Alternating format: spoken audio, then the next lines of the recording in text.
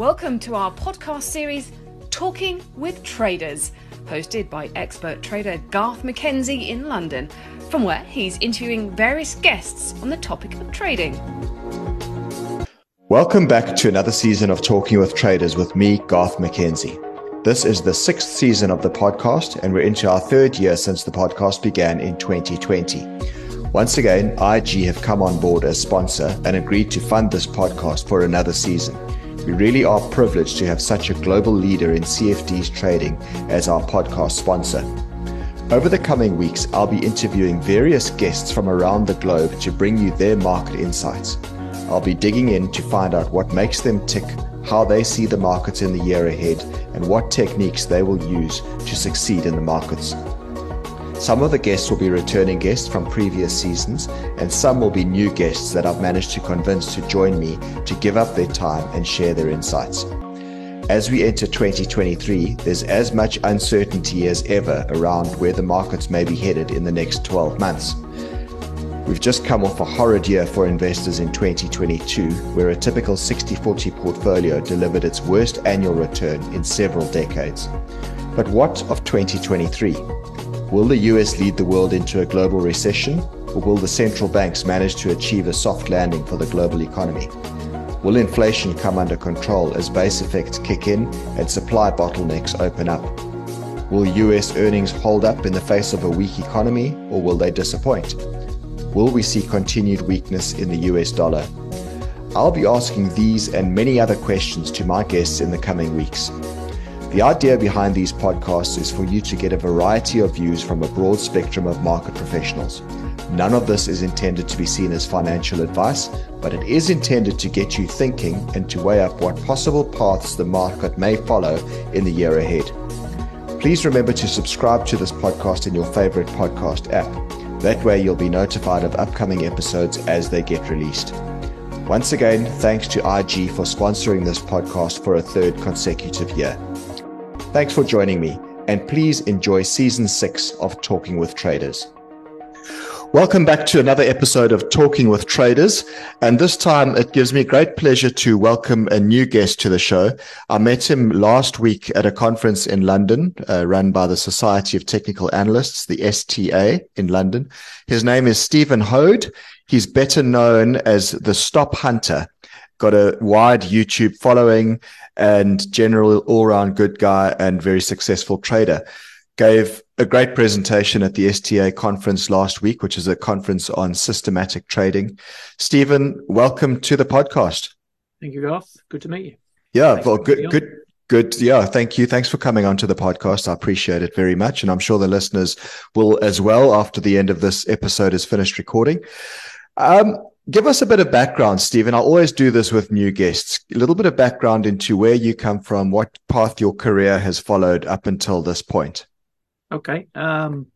Goes back to the mid-90s. That's where it all started. Worked for an investment bank called Merrill Lynch in their fixed income department. And then that's all in London. And then sort of hopped around a few places. Japanese bank called Sanwa in equities, and then a German bank, West LB, in, call it complex derivative type products and markets. And then for a big chunk of my career, I worked at a company called Coke. That's Koch, not to be confused with the drink. Or the drug. Exactly. A big commodities company in the US. And there I was like a strategy designer, portfolio manager, trader, working in metals, energies, did very well for myself there. Allowed me to retire in my late 30s from the world of trading.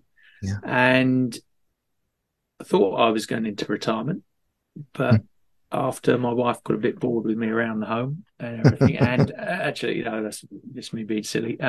Actually, people would ask me to trade their money for them. I said, no, I'm not going to do that for you. It's just going to get messy. So I'll teach you how to do it instead. And that's where the Stop Hunter comes from. And that's where it got founded as a company at the time. And we did a lot of UK-based classroom teaching.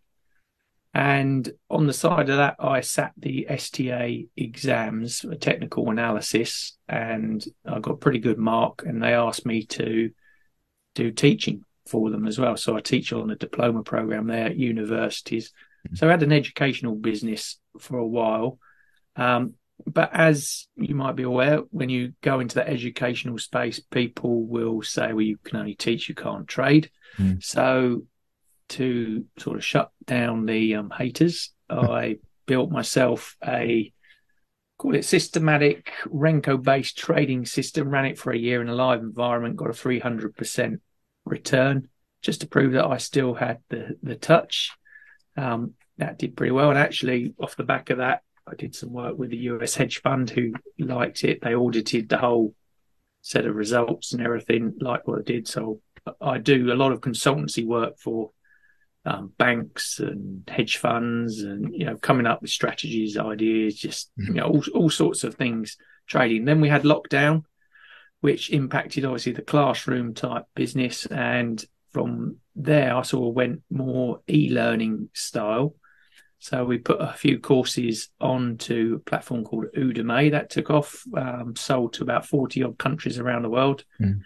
And also at the time, I thought I tinkered with YouTube, and my kids said that I was too old for YouTube. So I'm very competitive. So I said to them, I'm going to, get monetized on the channel within, a year, which we did. And, we're running about 3,500 subs there, and it's growing nicely. Give away all my stuff really pretty much for free in that space, because most of my income and returns are made by trading. So I still trade myself. We have a copy trading service. So I run my own accounts. And like I said, I do consultancy work and other bits and pieces. Got a academically, like I said, I got the STA qualification, got a master's degree in quantitative finance, first degree in economics, love sport, and here I am. Yeah. Yeah. Well, it's great to be talking to you, and thank you very much for that background. So one of the things that got me wanting to chat to you when you met me, or when I met you at the STA conference last week, was that 300% return. When I heard that, I thought, this guy's interesting. I've got to chat to this guy and find out. And I asked you the question in the conference, but I'm going to ask it now for the benefit of the listeners. A 300% return is phenomenal in anybody's language. And a lot of these type of investment championship type of things, where you get guys that come along and make these astronomical returns, several hundreds of %. I often think to myself, yeah, okay, but how realistic is this? And is this with a fully funded account, or was it just a 10 grand account that you swing for the fences, and 98% of the participants will strike out and 2% will make a hell of a lot of money and look like heroes? So I'm going to ask you the question again for the benefit of the audience on this podcast. That 300% return, was it on a fully funded account, and is it repeatable? Yeah, well, it was fully fundable. It was a very big account, trading my own money and running it through, like I said, a sort of a MAM fund type setup as well. So it had a big number. I won't disclose the number, but it wasn't small, and it was utilizing really the techniques that I just had been using for many years on the trading floor. And it's a fair enough question. You can obviously have outlier years. Yeah. And, I've got to say, again, audited results averaged probably just under 100% since that over the last 5 years, ranging from a low year of 50%. That was the top year. But, I've had, other good high years as well in between. So it has been repeatable as well. Yeah, repeatable and audited as well. And as I understand, a lot of what you do is on YouTube. I've had a look at your YouTube channel and seen it. So it is all pretty transparent. It's there for people to see and to follow you. Yeah, exactly. I really, my whole remit is just to put out there what I've done. If you like it, you like it. If you don't, you don't. I prove it. If you doubt me and question me, it's all backed up from stats and data. Yeah. Brokers or accountants, whatever you like to to go through. It's there because I want to be as transparent as possible to show what can be possible if you put your mind to it. Yeah, absolutely. Well, look, listeners can get onto your YouTube channel and they can do your courses and whatnot. We will give that a punt at the end of the podcast. But I want to talk to you about your general style of trading, because obviously we know that there are so many different styles. You can be a day trader, you can be a position trader, you can be a quant trader, options, various different things. What is your style of trading typically? That's a very good question, because when I moved out of, I suppose, call it the professional space, to the retail space, there's a lot more names given to a trader, like you say, swing trading, day trading, whatever, scalping. Yeah. In the professional world, I was probably more called just a proprietary trader. Yeah. And inside that, what is my style of trading? I never really bucketed it like, scalper or whatever. I come up with strategies and ideas based around all sorts of things: behavioral science, technical analysis, fundamental analysis, and you would put them into all different sorts of time frames, utilizing maybe different technical analysis techniques. I specialize in Japanese charts, for example, and really I put them together in a portfolio, a bundle, and then I'm optimizing the results through risk management, techniques, that sort of thing, even gaming theory, to get the sort of ultimate portfolio return. So it's very hard to categorize me as one sort of style. I would say it's a blend of all sorts. I do a lot of options trading as well, so on US stocks. That's another, I've been an options trader professionally, and I took that into that space as well. So in terms of, I suppose, if you want to categorize length of trade, then my trades the sweet spot, because I keep stats on everything, is between seconds to about 8 days. Okay. All right. After 8 days, it becomes 50-50. And then I manage the trade in a certain way to, draw it to either a smaller, minimize the loss, or maximize whatever I can out of it. So I know between 0 and 8 days, I have a bunch of strategies inside of that. Yeah. Okay. Probably hasn't really helped you answer your question at all, but it does and it doesn't, right? Because it just shows that there are so many different ways to trade. There's not one. There may be. What I always think is there's different ways that suit different personalities, and I guess that's what it comes down to. There's not one right way, and there's not always a wrong way. There's lots of wrong ways, I suppose, to do it, but there's also lots of right ways to do it. And it's about coming back to finding an approach that fits your personality and fits your style. Yeah. And that name, the Stop Hunter, I'm intrigued by that because does that talk to any part of your strategy or not? I deal with a lot of retail clients, and they always have this belief that the market makers are out to get them and the stops are being hunted, and if you could just be on the other side of the stop losses, you'd always make money. So is that just a name, or is that part of a strategy that you employ? There are some sort of strategies in there sort of around that, but that's more around going back to that behavioral slant, how the market behaves and where it thinks about putting stops, and using tools like Fibonacci or pivots. There's some really obvious stuff in there, but the name, purely accidental, really. It was when starting the business, playing with my friend on the golf course.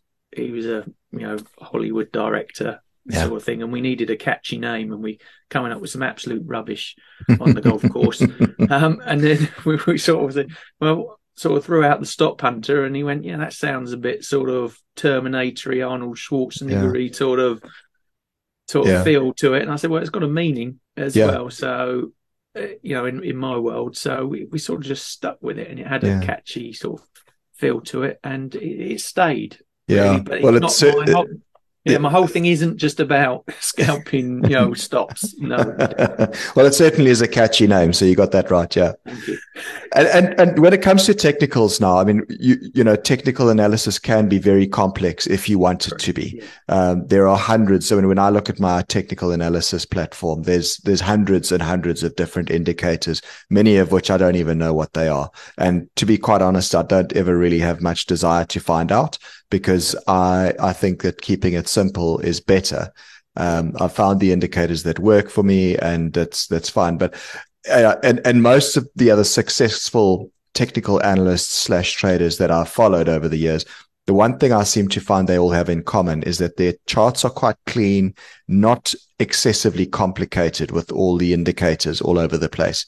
Yep. So what is your view on this? And can you maybe give a basic idea of what your charting template looks like and the technical analysis tools that you use?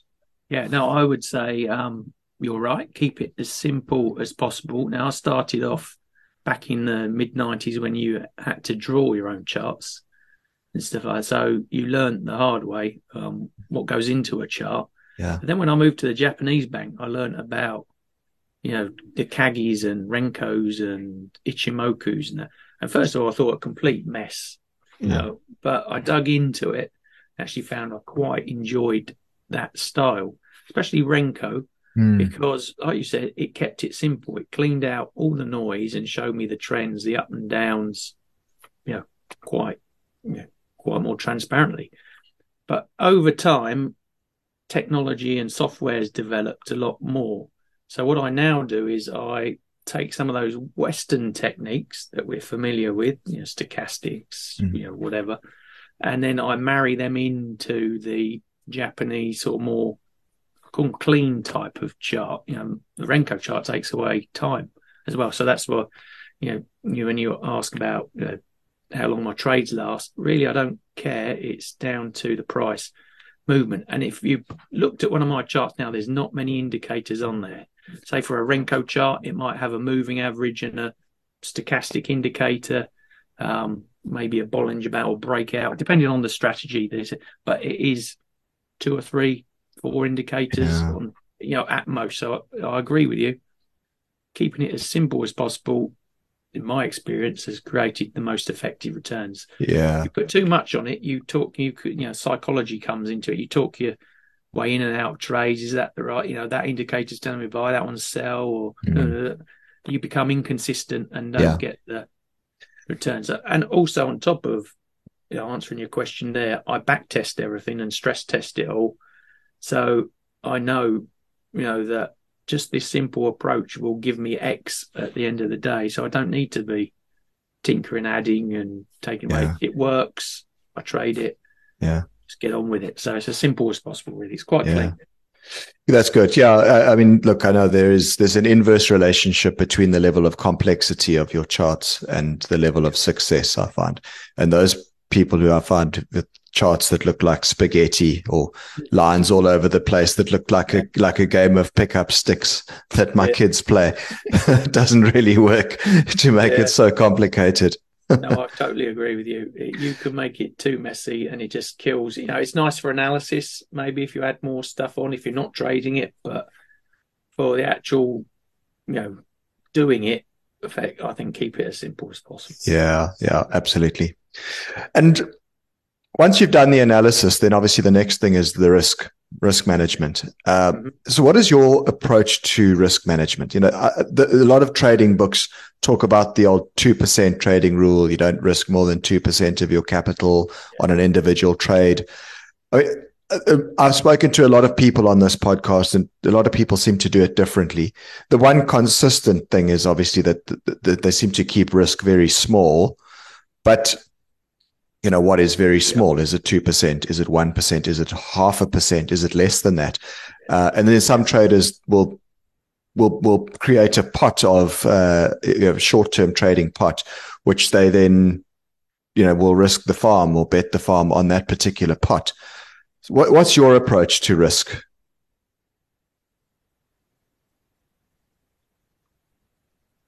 It is like you say.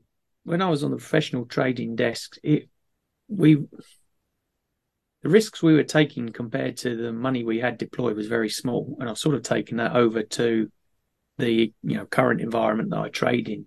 But I suppose anything between 0.5% and 1% on a trade, because you've got, if I'm using 1% per trade, then you've got 100 goes of getting it wrong, and that's statistically almost impossible to blow up your account from. But I'm not just going to stick with that 1%, because I then use things like gaming theory, preference function, determine economics, portfolio optimization.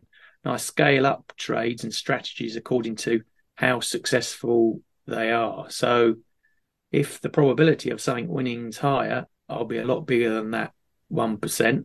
If it's smaller, then I'll tone it down from maybe that 1%. So in the end, you've got like this nice P&L, profit and loss line, that you've created on the portfolio due to different trade sizing according to the probability of success, with various like underlying theories. So that's my approach. If I'm just doing outright trading, if it comes to options trading, it's a different matter again. But for outright price movement, then that's how which is most people with their CFDs or spread bets or outright stock positions, say, or FX, then that's how I do it. Okay. All right. So it's kind of a dynamic trading, a dynamic risk approach, I guess. There's not one firm answer to it, right? Okay. And you mentioned previously. I used to work in yeah, sorry to interrupt you. Go on. You go on.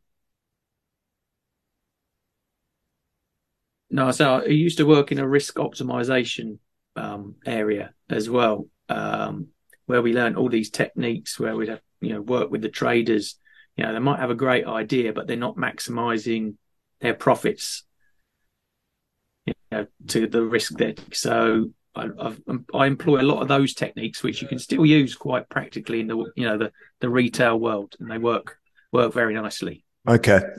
All right. Good.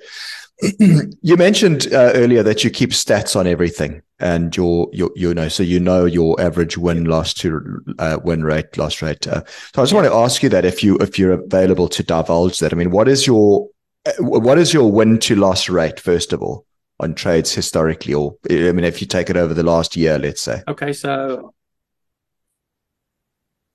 it ranges between 70 and 80%. The win loss ratio. Okay. And then that's I find that number's meaningless unless you know what the risk return number is, because you can win 7 or 8 out of 10, and the 2 that you lose or 3 you lose blow away the others. So you need the risk return number to fit into that formula as well. Well, that's right, and that was going to be the next part of the question. Is then if you're winning on 7 or 8 out of 10 trades, what's the average winning percentage on a trade versus the average losing percentage? Okay, this might surprise you. It's roughly probably 0.5 to 1. So for every £100 risked, making £50. So I look for maybe up to 1 to 1, but I'd say on average it's 0.5 to 1. And that's because I run that high win rate. If I didn't have the high win rate, that's I'd fail. But I know that I've got that, so I'm quite happy to run those trades. It's been tested at those levels. Yeah, that it is interesting, and it is a surprise. And I guess it would surprise a lot of listeners to hear that, because a lot of the common wisdom or the common sort of thinking is that you want to keep the losses smaller than the profits. So you'd ideally want it the other way around, where you're making 2 times more on your winners than what you're losing on your losers. So I think of it like, you're the casino owner, not the punter. Right. Because you'll get in a casino, 1 in 100 people is gonna win big, but it's the 99 that are gonna lose, that make the casino owner more money than that one bloke that's taking a bit. So I think of it more like that when I'm doing my trading and risk management. It's like the casino owner approach, which then gives you that lower number, but it's more consistent. You get higher win rate, and the returns that I get. And it's sort of what we did on the trading floor as well. It's that type of approach. So. Yeah, it's very interesting and it's very unusual. So I think I'm finding it intriguing. And you mentioned holding time. So you said it could be anything from seconds to a couple of days on average, or typically. Yeah. What is the typical holding time? Yeah, so it is. I would say it is that 0 to 8 days, but on average, 3/4 of a day probably. In terms of actual time held for the trade, if you looked on the big average. So it's not very long. Okay. Now, a lot of listeners to this podcast will be part-time traders who are wanting, or they have a dream about giving up their day job to become a full-time trader. Yeah. And obviously that's what you've done, right? But by your own admission, you've made a lot of money very young in life, retired in your late 30s, and were able to come at it from a perspective of being very well resourced and also having had a lot of experience under the belt. First of all, I mean, was it a challenge for you psychologically to now take on trading full time? And no longer have that safety net of a salary and maybe a bonus coming in from a big corporate organization? Or did you find that you just took to it like a duck to water? I sort of started where I left off, really. I tried not to change my mindset at all. I can see why it's harder, just being a retail trader with no experience, but I took all the skills and knowledge that I learned and said, well, I've got to do it the same, and I just sort of did. And I know there's the pressure on I suppose people turning full time, got to pay bills and the lifestyle that they want to get, and that adds extra pressures, but I tried not to factor that in. It's a job and I had to get X return, and I was going to do it the way I always had, and it worked. So. Okay. All right. And I know you mentioned to me when we were chatting at the conference the other day that you're a very competitive person. You played cricket at quite a high level, I think you said. Does that factor into your trading personality? Yes, it does. Yeah, I hate to lose, but I suppose one of the big tips I tell people when I'm doing this sort of thing is I've learned to lose as well. I hate to lose, but I've learned to lose properly, and it's made a huge difference. Yeah, you're right. I would play cricket to a high level, but I do mad things as well, like run marathons, do Ironman triathlons. Low handicap golf. If I do something, I'm going to do it properly, and I'm going to try and do the best I physically, mentally can out of it. And it's that same mindset that's worked in trading. I think it's helped that I've been on the trading floor where you're with other like-minded, highly competitive people. But I always trying to seek a solution to a problem, or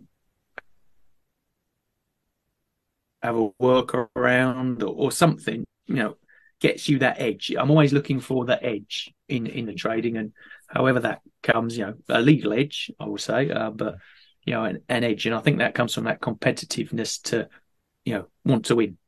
Yeah. So, but not at all costs, because if you go out, I see people with big egos going in saying, it's easy to trade and da da da.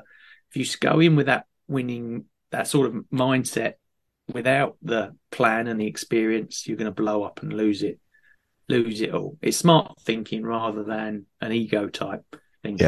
Yeah. And we know that the reality is that the vast majority of people who do try and trade for a living don't make it. And the percentage of losers is very, very high in this business. Correct. So yeah. And what is your typical daily routine? 80%. Yeah, 80 odd to 85% is typically the number that gets bandied about of those who don't succeed at trading their own capital. And obviously that's also not to say that the other 15% are all flying around in helicopters and living on yachts. There's They're not. they're not. That's just the marketing hype, which is all nonsense. Yeah, that is a very small. It's not even a 0.01% of traders that are doing that. You can have a very nice living trading, and you never get to that Yeah. point whatsoever. So like you say, that I call them the Lamborghini marketers. When you see them on YouTube, it's not as easy as that. It's a profession. It is. It is a profession, and it's also never as glamorous as what they make it out to look like in the marketing. So, yeah. Correct. Yeah. I don't have a big office by the beach. No. And in terms of that not glamorous side of things, tell us what your daily routine looks like, because that's also the non-glamorous side that people don't see. Yeah. What does your daily routine look like? Yeah. So it's still the same really as what it was when I was working for, other banks and institutions. I'm up probably 5:30 in the morning.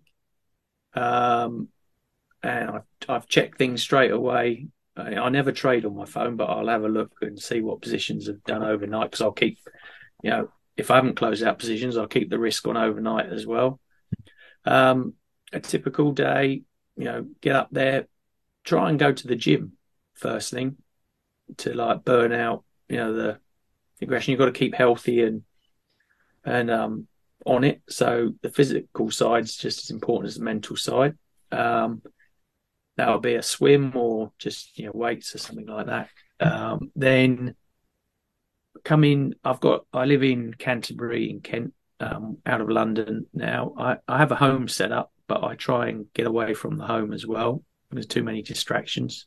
So I've got an office in town that I will physically walk to as well, to give me the exercise as well and clear my head before I get going. And then it's coming, I've got loads of screens. And what I've tried to do over time, the skill I've learned is programming since leaving the city. So I try to automate as much as my trading as possible, or systematize it as much as possible. So I'm spending as little time as possible on the screens. I'm still spending quite a lot of time there, but not as much as I did, because I want to do YouTube videos. I do things like this. I do analysis for other institutions, and that's, so I've got to fit in other stuff around it, like someone would have with a job. So while I'm speaking to you, I'm trading as well, but I'm not, obviously you're going to see me pressing buttons or doing anything. Yeah. So I come in, I'm looking, I'm a multi-asset trader, so I'll be looking at FX, good first thing London time in the morning, UK European stocks, then a sort of a lull late morning, so that allows me to catch up on emails and stuff like that, and then build myself up for the US session around 2:30, trading other stuff like oil, commodities, US stocks. Right. And I will be here probably till 7:00 at night. And if things are still getting exciting, I'll probably be here until later. So not back home probably till 9ish. Wow. So it's still a long day. Yeah. It hasn't changed, but you have to be in that space.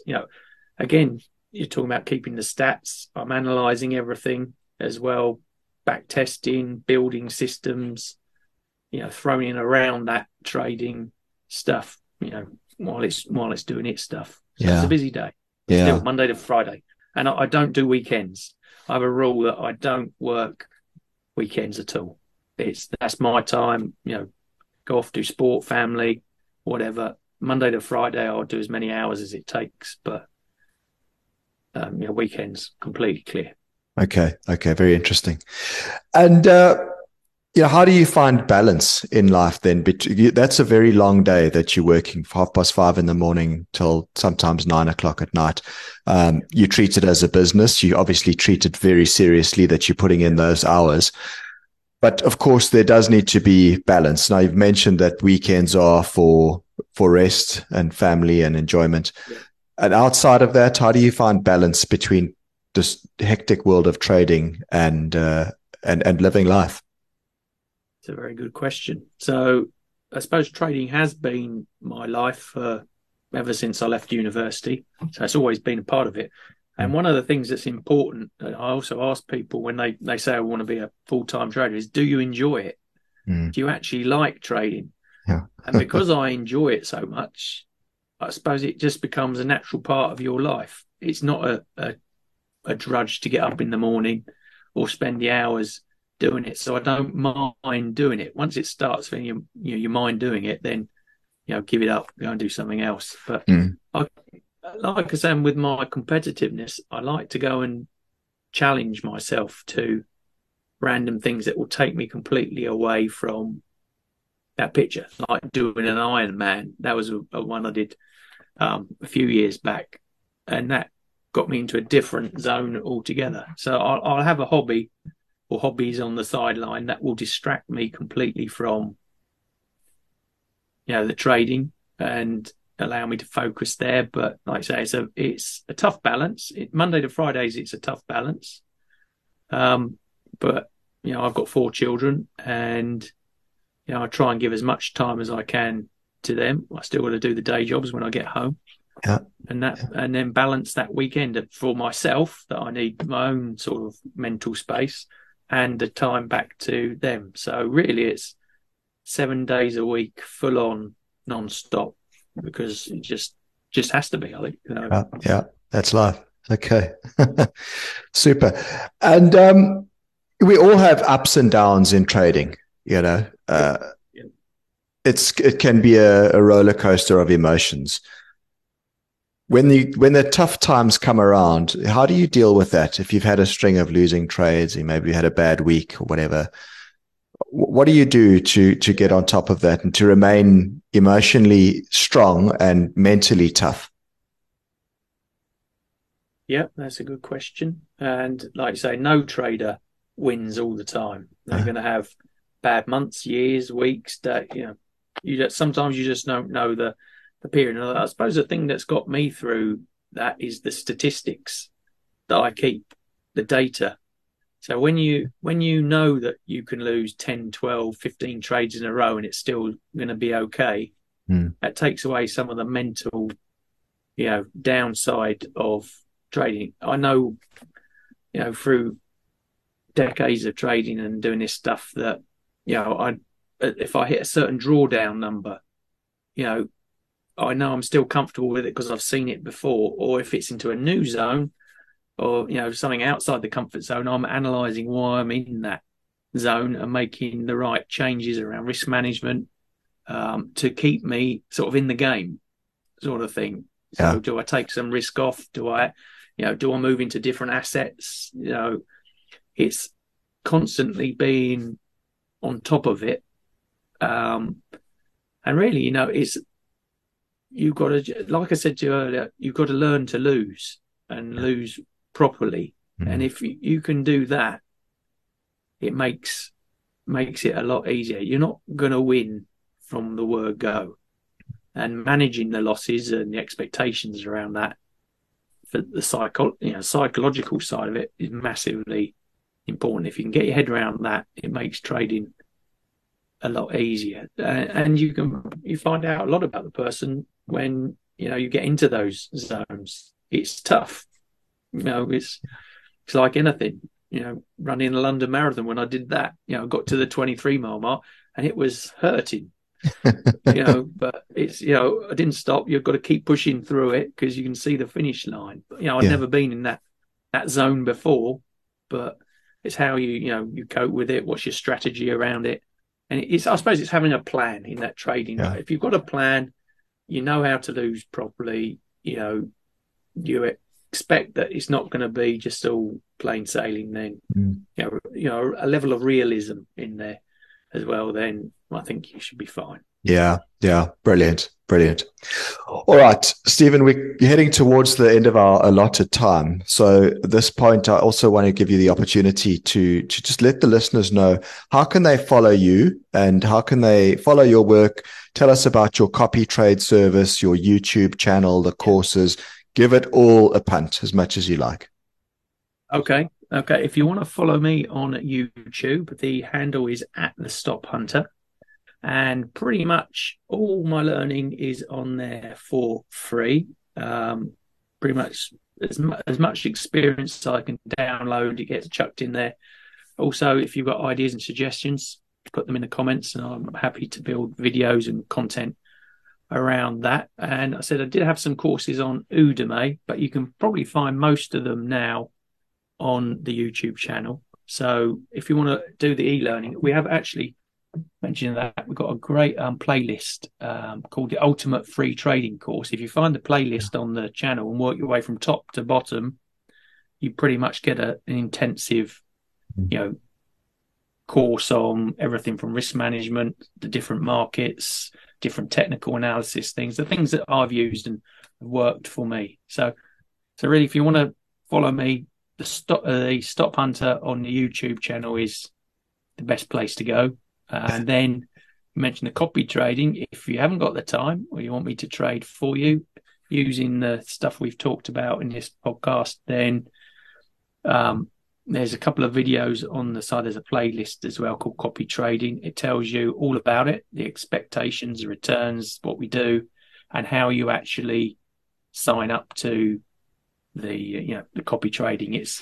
There's no minimum trade, no minimum amount. I think it's about $100 that I'd advise if you want to do it.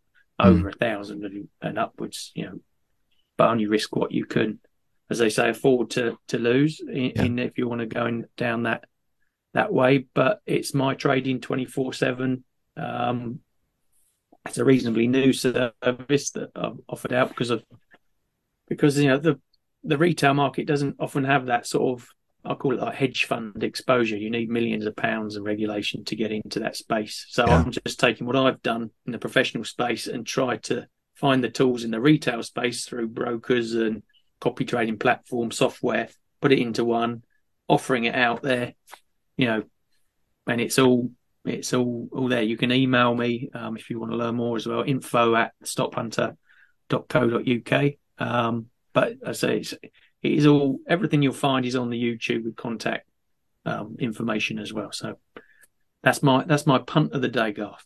Fantastic. Well done. Thank you very much, Stephen. It's been a great pleasure speaking to you, and I've thoroughly enjoyed it. Thanks for agreeing to take the time to speak to me. And sure. Thank you for inviting me and having me. Yeah, and we'll connect again soon, no doubt. Thank you very much. Yeah, brilliant. Yes. Thank you, Garth. Speak to you soon. Cheers. See you later. Thanks for joining us for today's episode of Talking with Traders, brought to you by IG, a world-leading CFD provider. We really are privileged to have such a leader in the field of online trading involved in this series. Please follow us on Facebook and engage with us there. And a reminder to make sure you subscribe to this series by clicking on the subscribe button on your favorite podcast app. If you've enjoyed this podcast, we'd also appreciate if you'd leave a review on the app too. Till next time.